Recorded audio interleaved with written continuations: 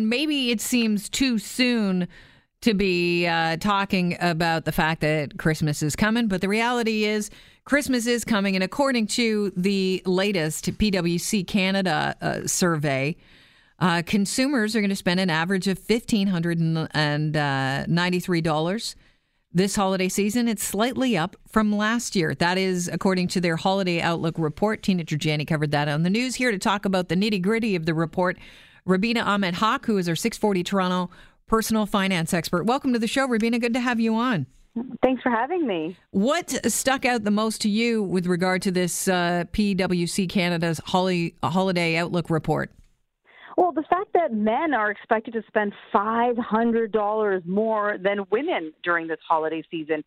According to this PwC Canada report, men are going to spend $1,820 on gifts, travel, and entertainment, and women are going to spend $1,384. So I'm wondering where that increased spending is coming from, because in my experience, usually women spend more because women are the ones that are usually doing all the holiday shopping. They're the ones getting all the gifts together for the family and getting all the, grocery shopping done. We women are really the CEOs of the family. They're the ones that usually run everything. So that was the most interesting part. Maybe men are feeling extra generous with their jewelry buying this year. I'm not sure what's going on. If I was to look at my household, it's because of the online shopping. My husband has adopted online shopping as his primary way to shop, way more than me, and it's amazing how many Amazon boxes show up per week. Online shopping, there are two sides to it. I'm a really big fan of it because I feel like it targets our shopping. Like, we get online, we know exactly what we want. We click, click, click. We sort of, without the mall and the music and the customer service representatives kind of talking to you, you're able to make a decision without being affected by anything else. But on the flip side of it, you are likely to spend more. Like, for example, on the GO train this morning, I bought a book on Amazon because I just felt like, I saw someone reading it, I liked it, I click, click, click, there you go, $30. It's going to be at my door when I get home, but that's $30 that I probably would not have spent if I had to actually go to the bookstore and buy it and go through all that rigmarole. So there's two sides to online shopping where it can really target your shopping, but it can also make it really easy for you to spend more, which sounds like that's what's happening with your husband. 8 out of 10 Canadians plan to spend the same or more this holiday season. Can we afford to do that?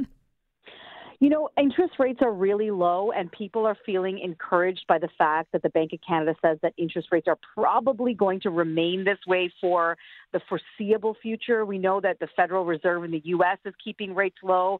Very hard for the Canadian Central Bank to start raising rates if the rest of the world is cutting rates. We've talked about the fact that there's negative interest rates now in Europe.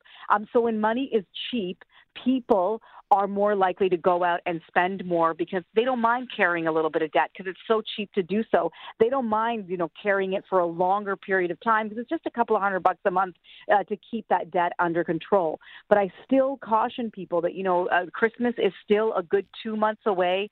We still have time that we can actually save hard-earned cash that you can spend at Christmas time, during the holidays, during your New Year's Eve celebrations, rather than putting it on a credit card and then going through that January hangover, and then the financial hangover, that is, rather than going to the line of credit to pay that credit card bill off. You've got the money in the bank to pay that bill when it arrives. Early November remains the most popular time to start holiday shopping. I am not an early shopper because I've tried it before, and I put things away and I forget what I've bought for people.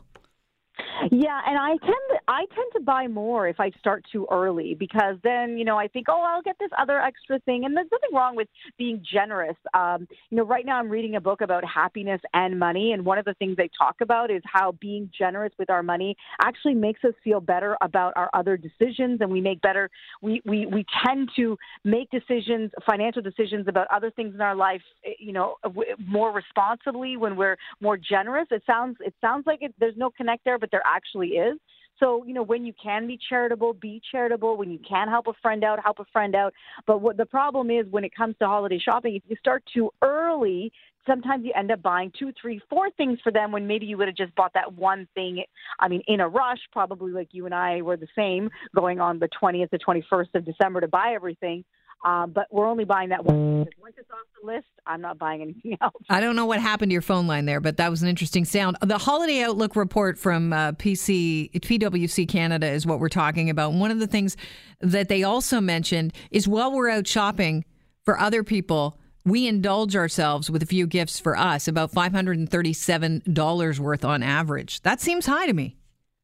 It seems high, but, research after research shows that whenever we go to the mall, there's something called a mall phenomena. And this is true for any time of year, but even more so during the holidays. We spend about, on average, $100. And usually it's on things for ourselves. Because you go to the mall to buy a gift for a friend, and then you think, oh, I like this too. Or look at that shiny object. Or look at that must-have item. And that's when we get affected by all the things around us, and we want to buy something for ourselves. So if you go to the mall 3-4 times to do your holiday shopping, likelihood is you're going to spend about $500 on yourself. And it could also be, you stop for a drink with a friend, or you stop and have lunch, or other things that you spend money on simply because you are out and about and you feel like you want to treat yourself. The biggest thing in the report that you found surprising was men are planning on spending more money this Christmas than women, about $1,820 this year, as opposed to the $1,384. How does it break down in your house? Is there a gender divide? I definitely am in charge of most of the shopping when it comes to the holidays, even year round. I mean, I'm really the one that makes most of the financial decisions. But that doesn't mean that my husband doesn't spend, sometimes he'll come home with things and like, what did you spend on? I'm more of the small shopper. I do all the small shopping trips and buy the little things, and he'll come home with one expensive item. So that might be the reason why men maybe are spending more, because maybe they're buying 2 or 3 big items, whereas women are buying the smaller items for their family, the grocery shopping, the smaller gifts, the hostess gifts that we tend to remember better than men do. Not necessarily true in every family, but, generally speaking, in my family, I remember, I got to get a bottle of wine because we're going tonight to a dinner, things like that. So that might be why men, that number. The other number that really surprised me is that only 17% of us this year are concerned about our credit card debt. That's actually down from last year. And whereas, most people, if you are carrying credit card debt, you should be concerned about the fact that it's not paid down. But this survey is showing not many people are worried about it. Appreciate your time as always, Rubina. Thanks so much for joining us.